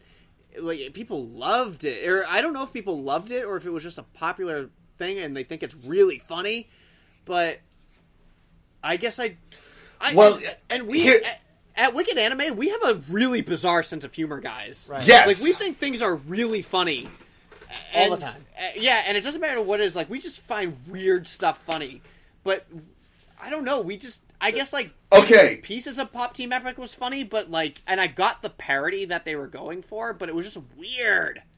Okay, did you guys read the article about the director of Pop Team Epic? No. So apparently he doesn't like the show either. He signed on thinking, apparently he's very popular. Okay. And so he started animating it and with his team, and like throughout the whole time he's been doing this show, he's like, what the fuck is going on? So is it different than the manga property? I have no idea. Well, he had no knowledge of the manga before he signed on to it. It's just a 4-coma. Oh, so the director of the anime. Yeah. Yeah. Oh, I thought you meant like the creator of the show. No. This isn't like an Excel Saga situation. Yeah. But no, the actual director of Pop Epic Team, or Pop Team Epic, however you want to call it, dislikes it very much so, despite the fact that he is the one who's helming this production. That's super interesting. We actually got I can read this to you now because we got a fan service message from Scott, our Wicked fan Scott over in the UK. He was saying that he thought that Pop Team Epic was worthy of a comedy category nomination for the wikis for next year already. No. On top of that, though, he also added Junji Ito. Yeah. So, all right. Well, because at the bottom of the message that he wrote, it said not sure which is funnier or more disturbing. Yeah. Okay. So I found the article. Even Pop Team Epic's anime series director struggles to understand it. Okay. It's like Chevy Chase on the set of Community. Yeah, pretty much. Only Community was funny and this isn't. And here's the thing, too. This show is currently licensed by Sentai Filmworks, Funimation, Crunchyroll, High Dive. Everybody has licensed it. They've all come together for this show, and I don't know why. Yeah. Maybe they don't either. Maybe just in the same way the director does. They're like, oh, hey, it's really popular. No one actually understands this. It's a sentient series that just somehow popped up. Everyone's like, I'll throw money at it, sure. Oh my gosh. Yeah, there's actually no author to the manga. It just started showing up on shelves. The author is the Hypnotoad. Oh my god. All hail Hypnotoad. Alright, Derek, your turn. What's another one you watched? Okay, well, lately I've been watching this series. I mean, it's been around in installations since late 80s, but I like to call it Dragon Ball Super. Okay, luckily for you guys, it's literally in its endgame right now. I know I've been talking about the tournament. Not a spoiler to say, it's down to two... Whenever Dragon Ball Super comes up, talk about it. It's hilarious. It's freaking hilarious. Okay, so there's two teams left. I won't mention who one of the teams are, but the other one is your mind, everyone's friend Goku, because you don't get... What? No. Yeah. Is he still a horrible father? Or a grandfather now? I hope. Oh yeah, he's a horrible grandfather now. It's great.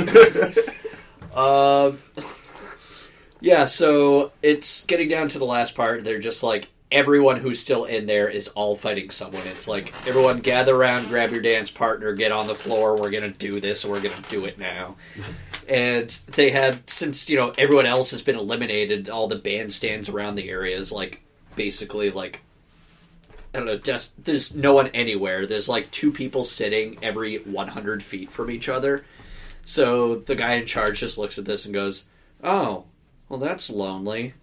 And the Grand Priest is like, okay, I'll fix this. Just, waves his hand. And next thing you know, all of the bleachers just crash together. And everyone immediately just gets seated next to each other. They're all looking at each other going, hi.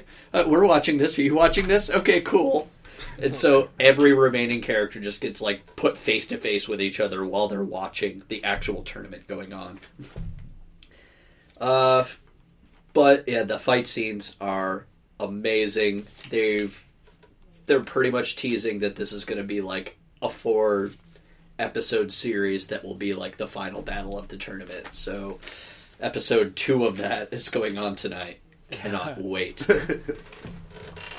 Now, how about speaking of show... And they're teasing that Vegeta might get a transformation. What?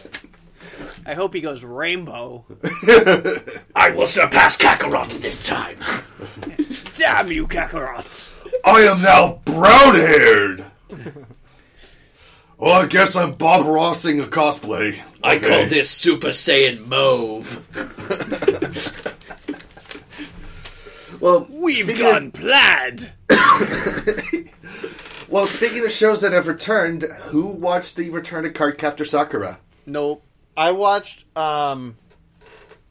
probably about the first 5 minutes. Okay.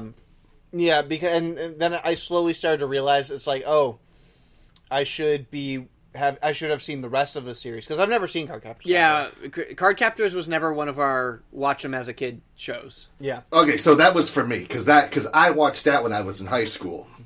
Yeah. So for me to watch, yeah, I got up to the part where it introduced you. It rewound the series, which was really good. That was funny in the beginning. You know how they're super talking super fast, and then he's not sticking to the cue cards.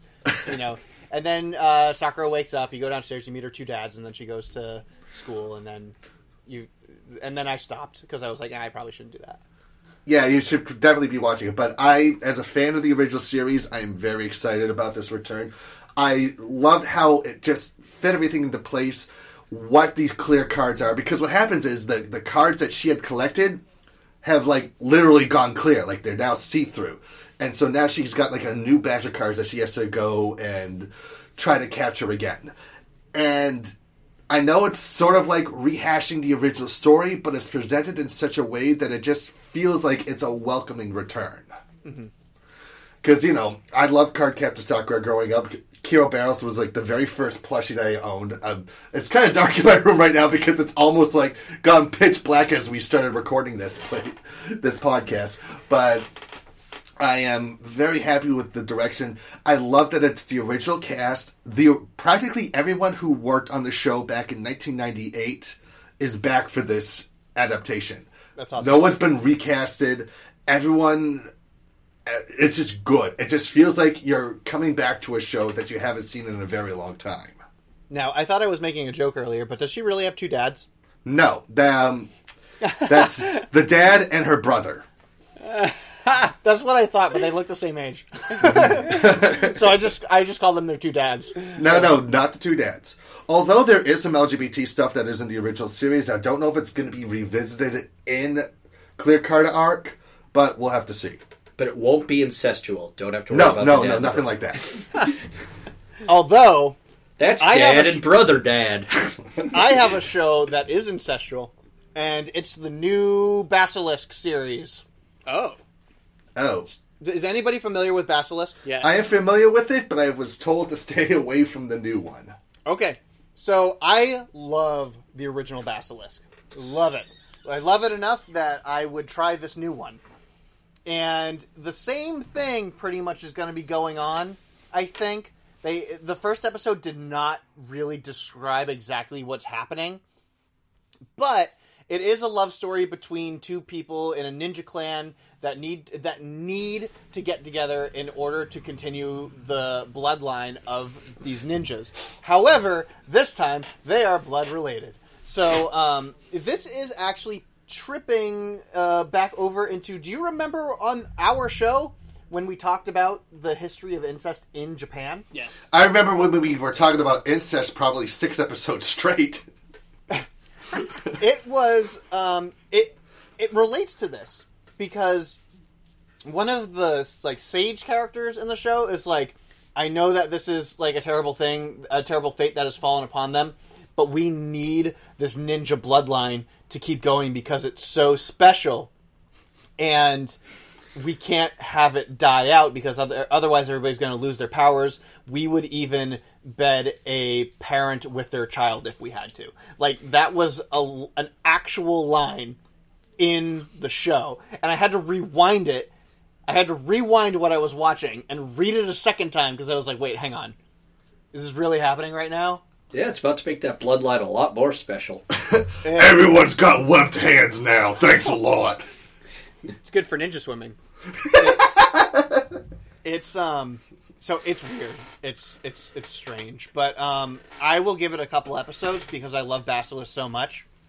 So I don't know. The first episode had some pretty good action in it, but it was confusing as hell. I kind of want to just touch on a couple shows that we haven't gotten a chance to watch yet, but exist. Yeah. Before we continue on, so that show Killing Bites started. The one with like all the... It's an action show, but there's like a bunch of animal girls in it. Yes. Girl time. Yeah, the only reason why I'm really kind of interested in checking it out is because I saw the manga in Japan and I was like, what is this? And now I get to actually check it out and see what it actually is. And I caught a glimpse of like the very beginning of the first episode, and it's already rapey. And I'm like, what the heck? Like action, Really? like action shows that have to be rapey. Like still, like it's just weird. Yeah, I mean, is there a trend for that or something like in Japan that is like, yeah, you know what, this is a good idea. This is what's going to keep our audience. I guess. Not in America. Pretty sure. I mean, I could be. That's how the news gets the ratings here. So like certain people know about it. It's true. But it's got to be just... I could be completely wrong. That could not have been what I've seen, but it was like a bunch of guys holding down a chick, and there was like a dude watching, and he's just like, God. Like, so Stop doing this. That sounds uncomfortable. yeah, so I'll let you know next episode. I'll have to let you know. And then also there was another show that wasn't listed. Another show that's coming out that wasn't listed in Anychart? on Anychart, and it's called Takunomi. Oh, this is the Drinking Buddies one. Yes, the Drinking Buddies one. It wasn't listed on Anychart, but it started airing, and Yeah, it's paired up with the Dagashi Kashi return. yeah, and I obviously I'm not a fan of drinking. Like I drink? Like, yeah, sure, on occasion, whatever. But like drinking's not like, woo, like a drinking anime. Woo, that sounds amazing. But I have to go to a birthday party tonight. That's at a Dueling Pianos bar. Take a sip every time you hear an F sharp. Bring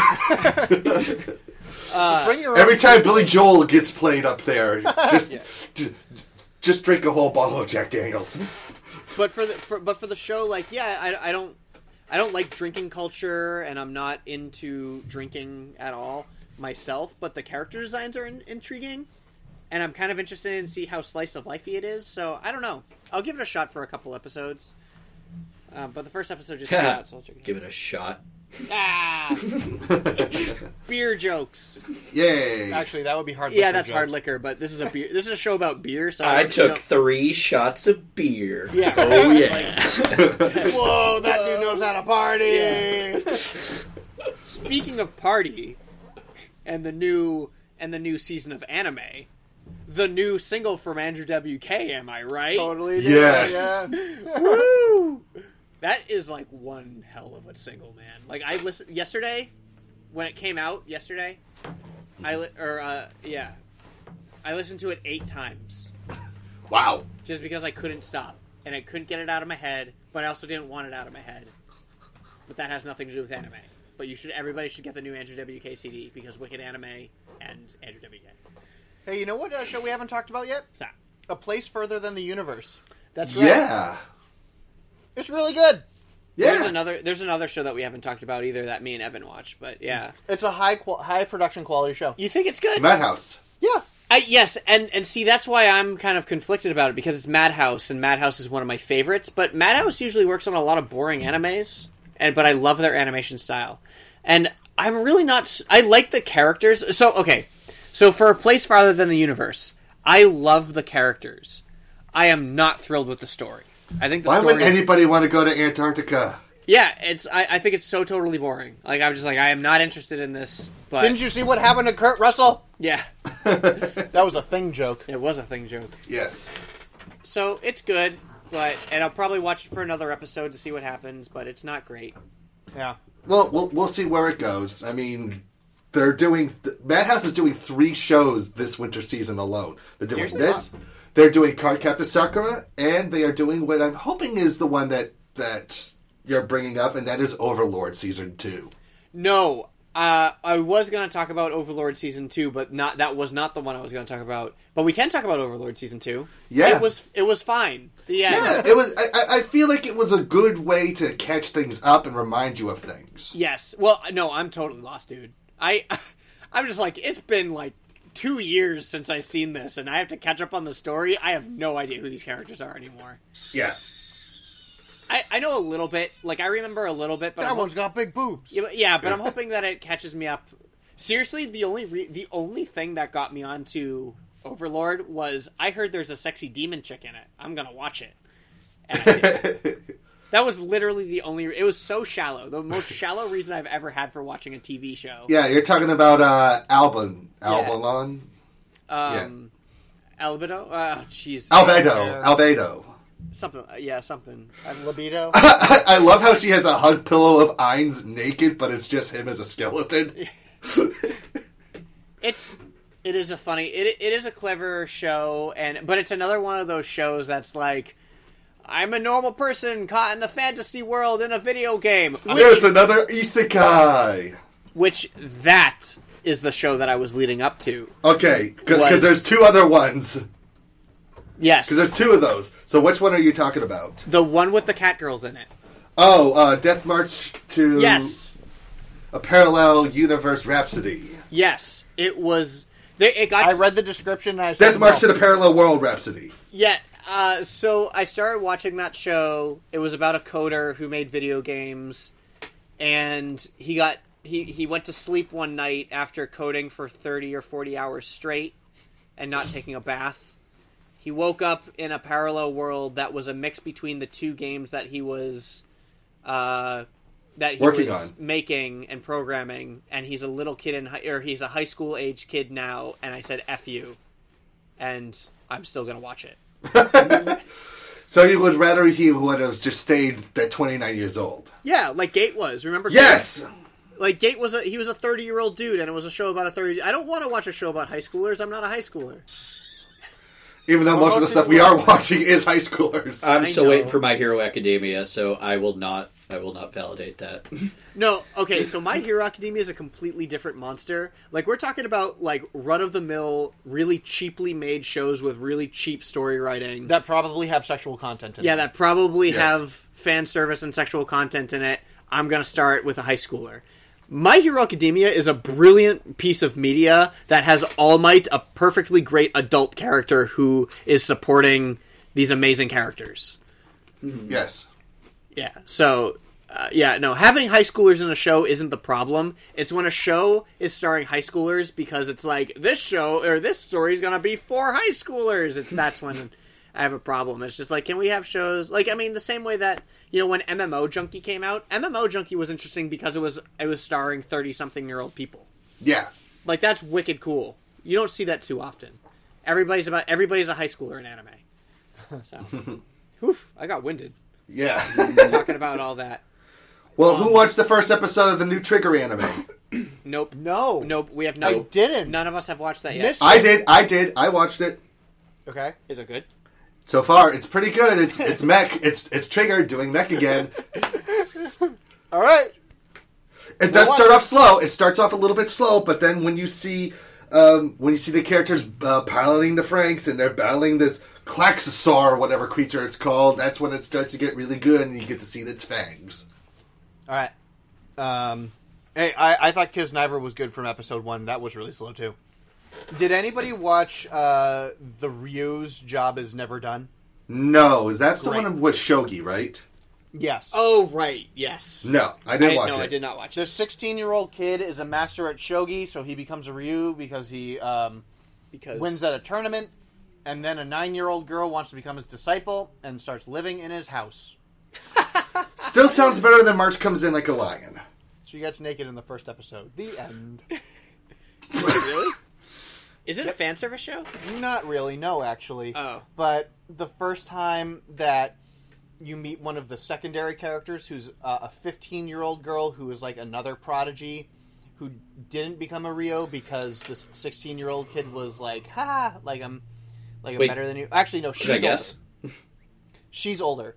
But like the first time that you meet her is like, oh, the 9-year-old girl's taking a bath. And she steps out of the bathroom at the very moment that she enters the house. And now we're in this awkward situation where there's this 9-year-old girl in the house. Naked in a house with a teenager. With a 16-year-old. Uh-huh. I don't know. It's not great, but I watched it. It's okay, because the other one will probably get naked at some point, too, so it'll Probably. balance out. And what about, did you guys watch Slow Start? Yeah, I did. I was actually about to say that one. No, I did not. Did it start slow? It started very lackluster and run-of-the-mill. Slow start. Yes, very slow start. And I'm still trying to figure out what can you do with... And the twist isn't really that much of a twist. She's just a year older than the other students. And it's not even a twist because it's in the description of the show. Yeah. Yeah, so it's about a girl who studied a year to get into high school, so now she is a year older than everybody else in her class, and nobody cares, so it's not a big deal. So, who cares? Okay, great. Yeah, so it's just... You see, like if it had been about someone who was 5 years older and was coming back to high school, maybe that would have been different. I would have watched that show. It was called Real Life. Oh yeah, Real Life. Which is actually coming back for 4 more episodes. Oh, that's right. Yeah. This March. Slow Start kind of reminded me of Keen Moza or Nanyanburi. But those two shows are so much better. Yes, but they're absolutely light versions of that show. Absolutely. Mm-hmm. I think that's it. Oh no, the only other thing that I have watched so far was a show called Katana Maidens. Oh, you actually watched that? I actually watched it. I got bored reading the description of that show. It was so boring. Mm-hmm. Like, there was action, or they tried their best to put action into it, and it is so boring. Don't watch it. All right. Yeah. I watched the new Dagashi Kashi, because I don't know if we brought that up. No, and I'm actually kind of happy that it is now just like a 13-minute show, because it doesn't drag out the snacks as much. I like the half-hour show, though. So, I agree with you, though, Evan, that... See, as long as it's not a 3-minute short show, a half-episode short show is good. Yes. It means that you can check that off your list in half the time of watching a regular episode. Absolutely. And then the other one I watched was called Marchen Maidenchen. It's about, a girl who... She, finds, this magic book, and then she's transported to a world of magic. I mean, it's... I don't want to say it is an isekai, but it's not like she died and went to this other place like other isekais usually tend to go. I mean, it could be fun, and apparently a lot of the characters are going to be based off of characters from fairy tales and Grimm's, from what the title is hinting at. Because it's a German for, fairy tale girls or something like that. So, story girls. That's what the title means in German. Okay. So, they're going to be characters that are based off of other stories that are going to be showcased in this anime series. I mean, it's cute, and I mean, that's all you can really say about it now. It's not, cute like How to Keep a Mummy was and School Babysitters was, but I'll see where it's gonna go. I mean, I might drop it. Who knows? I've got 17 shows that I've watched.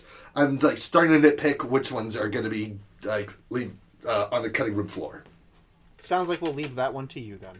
Mm-hmm. I do have it in my queue, but I didn't get to watch it. Okay. Anything else? I think that might be it for me. Let me look through my list. That's probably enough for this episode. We're going. Oh yeah, absolutely. Mm-hmm. Oh, Citrus. I watched Citrus. Oh, how was that? High school lesbians. Yeah, high school lesbians that are technically stepsisters. Yeah. But it's not like it's not like they've lived with each other for a really, really long time and are sisters. They just met each other. They just met each other. I remember reading the description for this one. It wasn't episode 1 a love affair ? With the picture of the two stepsisters looking at each other all right, so that's where this is going. I mean, it's kind of interesting. I've watched the first 2 episodes. It can be a little edgy and disturbing in little areas, but NaNoWriMo does the opening theme for it. And usually NaNoWriMo does theme songs for great shows. As much of a non-Yuri fan am I. I don't enjoy the theme of Yuri all too much. It does have an interesting premise, but I still don't think I'm going to watch it. I just don't care enough. But from all the descriptions I've been seeing, everybody's been like, "This is the most anticipated anime of the entire year." I was like, "Are you serious? I've never even." It is actually. Apparently, there's like advertisements everywhere for it in Japan. If a shop in America, if a shop sells manga, they have Citrus. Yeah. They have it at Comicopia. They have it at Newberry Comics. They have it at... I'm just so far out of the Yuri scene that I've never even heard of it. Well, let me drag you into the Yuri scene. The closest to the Yuri scene I got was Miss Kobayashi's Dragon Maid, and that was very one-sided. That's true. All right. So that's how we're watching the season so far. We'll probably. I don't want to add any more. I think I've reached my limit. Well, I definitely have to watch Darling of the Franxx and Takashi Kashi. Those two things are definitely coming up. By the next time that you hear us, we'll probably be talking about the shows that we dropped. And the shows that we didn't get to talk about, or we didn't see, like on this. So. Right. Mm-hmm. So I will tell you how Killing Bites is. Yeah. So let's go. Actually, we pretty much said all of the fan service that we had gotten. The only other thing that was in our Wicked fan Scott's email was him telling us that his nominations for the wikis that we did not hear. We actually got a lot of... that wasn't the only fan service, because we had all that feedback on Facebook for the wikis. That's true, we did. So, Scott's email also has in here saying that he actually only watched 3 anime in the entire year. He was happy that we had mentioned Yanko Days because he thought that was a 2016 anime, and that was one of the only ones that he watched. Land of the Lustrous, which was a good 3D animated anime this year. I've seen the stuff for it, and it is pretty impressive, with good character designs and everything like that. And then also The Night is Short, Walk On Girl, which is the movie that he had sent to us saying we should watch it. Right. Which is directed by Masaki Yuasa, who did Devilman Crybaby. Right.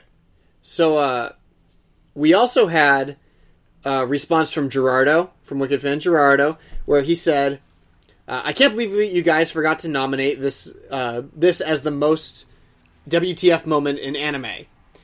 And it was the moment of Inferno Cop showing up at Anime Expo and doing the short Inferno Cop. Oh yeah, and Donald Trump. And Donald Trump was in it. Yep, cutting him in half, yelling China. Yeah. And that nomination is so valid. Like, I totally forgot about it. I forgot about it too. Yeah, so... completely. But I guess we couldn't really count it, because yes, it was a WTF moment in anime, so it 100% counts towards that, and I feel bad that we missed it. What did we choose again? For WTF moment? Yeah. Asta's Japanese voice actor in Black Clover. That did kind of ruin the internet, didn't it? Yes. But good call, Gerardo. Good call. Good looking out. Yes, and Wicked fan Jessica, of course, brought up Google Docs, so maybe next year we'll actually send out a form and make a public form on the Wicked Anime Facebook so that you guys can vote yourselves for the wikis. And we can send it to other people, too. And then we can also just destroy what you guys think should win and choose our own anyway. Yeah. Because we are like Hollywood, being political about all the nominations who actually win instead of actual good content winning. Yep. Although, to be fair, the Golden Globes this year were actually very good with their winners this time around. Mm-hmm. Wicked fan Adam says that that he thinks the best short anime was Yami Shibai. Season 4 was crap, but they were back on their game in Season 5. I've never heard of it. I actually haven't heard of it either, but I should probably check it out. Okay. So, yes. So, thank you, Adam. That is a great recommendation. And then, finally, Big Bad Shadow Man coming in saying, I'm glad Miss Kobayashi's Dragon Maid won a lot because it was the only anime I watched this year. Totally valid. And in my opinion, I really do think that Miss Kobayashi's Dragon Maid deserves all the categories that it won, because holy crap, guys, that was such a good anime. Derek, have you watched Miss Kobayashi yet? I have not. I'm actually watching it a 5th time now. Holy crap, Evan. Kobayashi. I will bug Evan and have him send me links and any information for it. It's on Crunchyroll. There we go. Yeah, Miss Kobayashi's Dragon Maid. You can watch the whole thing. I have all the manga as well, and actually Same so here. does Evan. Yep. And it's just phenomenal. It's done by one of my favorite writers because he did I Can't Understand What My Husband Is Saying. And Komori-san Can't Decline. That was probably my favorite. Komori-san Can't Decline is probably still one of my favorite properties that he's ever made. And it's like when they adapted it to an anime, it was like a 2 minute short, but they put so much into those 2 minutes. Yeah, it was wonderful. Absolutely wonderful. So thank you for fan service. Hey, lastly, Yes. let's start with a brand new iTunes review. Oh, yeah. So Ooh. this is a very important thing for our shameless plugs, how you can support us. Nerdy Show has a Patreon that you can give us any amount of money, and you'll get hours of content that's unreleased, sometimes from Wicked Anime, not so often, but hopefully sometime soon. We typically do outtakes and stuff like that when I gather them. But you can also write reviews and rate episodes on Podchaser. You can listen to our episodes on Podchaser, but you can also rate individual episodes that you like and leave a comment on individual episodes that you like on top of just rating and reviewing our show. Nerdy Show is actually the number 8 show on Podchaser. Are you serious? All of Podchaser, all of the universe of podcasting. Holy crap. They're trending top 15 anyways. I don't know if I have that number right. It might be 11 or something like that. That's so great. I didn't know that. Yes. But anyways, we have a brand new review that we want to read to all of you so that to know that when you rate and review us on iTunes or Podchaser or anything like that, we will read it to you on the show. So this review comes from Darth Manga. Great name. That says, it's a 5-star review that says, support nerdy shows. And his review reads, I have followed you on Facebook for a while, but finally started listening to your podcast a few months ago. I like it. Yes. Yeah. Thank you. Yeah. Everything So- you need right there. And what's absolutely fascinating about that comment to me is I actually had no idea that people followed us on Facebook just on Facebook. Yeah. Yeah. You know, just to get the information that we gather and the posts that we make. That's so cool to me. Guys, we have a podcast. You can listen to us talk about that stuff that we post on Facebook. Well, you some know? people don't have the outlet of... No, I know, and that's what I'm saying. How cool is that? Yeah. So, Darth Manga, thank you for that review. It was odd. That's great. That's eye-opening to us. Yep. So that's cool. And thank you for being a listener. And thank you for being a listener and supporting us. Hope we can continue to not disappoint you. Yes. I disappoint me all the time. Or continuing to disappoint. I Yeah, don't know. whichever one. It's cool. Just keep listening. Anyways, so we have the rest of our shameless plugs. Go. So, if you guys would like to support us. If you guys, I was still on your shtick. Yeah, on my... Yeah, right. If you guys would like to join in our conversations, tell us what you're watching or what you like watching this What season. we should watch. What we should watch. You guys can email us at wickedanimereviews@gmail.com. That's wickedanimereviews, all one word, @gmail.com. You can also find us at facebook.com/wickedanime, where we post news, updates, cool articles, these podcast episodes that you're listening to, conventions and videos, whatever we may be posting. You can go find it over there at facebook.com and chat with us. You can also find us at nerdyshow.com/wickedanime. If you're not already listening to the podcast there at wickedanime, nerdyshow.com, you can also find our videos there, but you can also find our videos on youtube.com/wickedanimereviews. And we have new videos. We do have new videos. We're not lying to you when we say we have videos in production. They just take a very long time to do. I put out 3 this month. Right? How crazy is that? Thank you, Christmas break. Yeah. If you can also, of course, as Jonathan mentioned before, listen to our podcast at SoundCloud.com and iTunes and Podchaser and all these other outlets that you can find. Audio Boom, Stitcher, yeah, anything. literally any place you can find podcasts, you can find us. And of course, you can follow us on all the other social medias. You can tweet us at YoWickedAnime.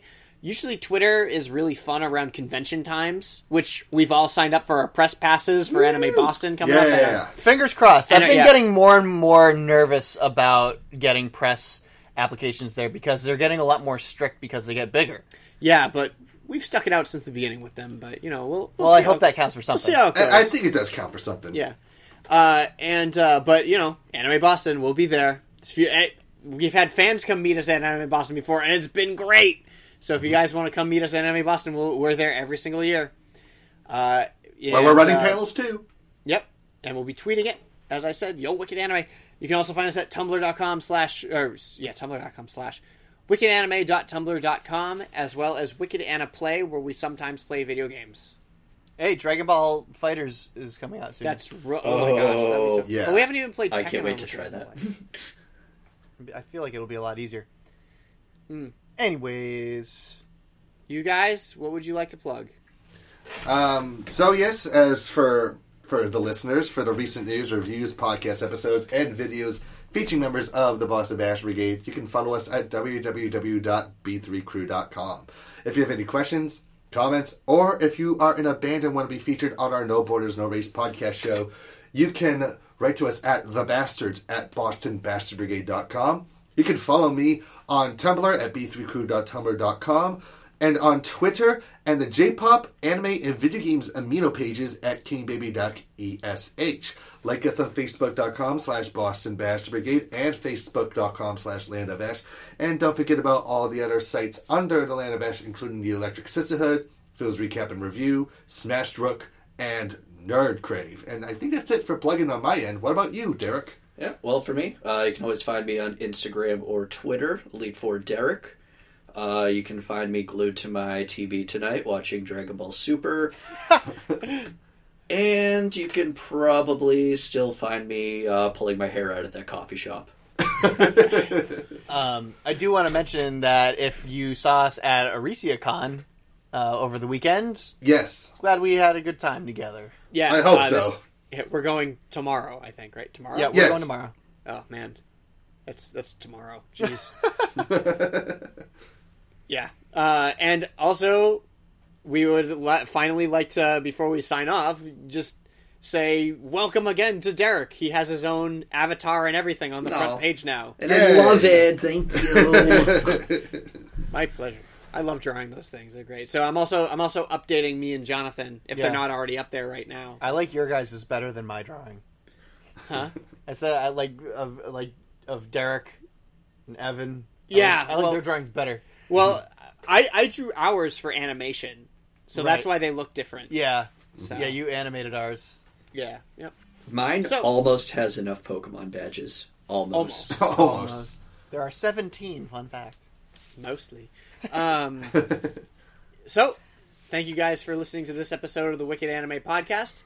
We hope you listen to the next time around, and now, I know this next part. And now it's time we sign off the only way we know how. Goodbye! Bye! All right. So something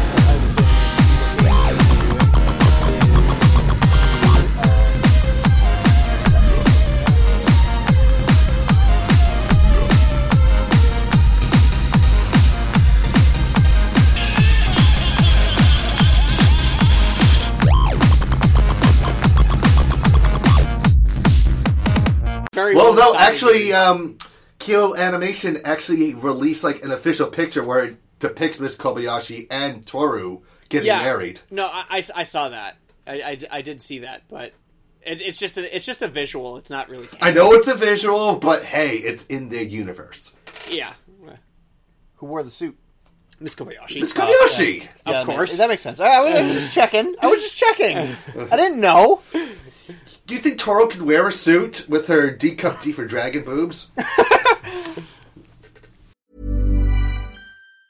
Planning for your next trip? Elevate your travel style with Quince. Quince has all the jet-setting essentials you'll want for your next getaway, like European linen, premium luggage options, buttery soft Italian leather bags, and so much more. And it's all priced at 50 to 80% less than similar brands. Plus, Quince only works with factories that use safe and ethical manufacturing practices. Pack your bags with high-quality essentials you'll be wearing for vacations to come with Quince. Go to quince.com/trip for free shipping and 365-day returns.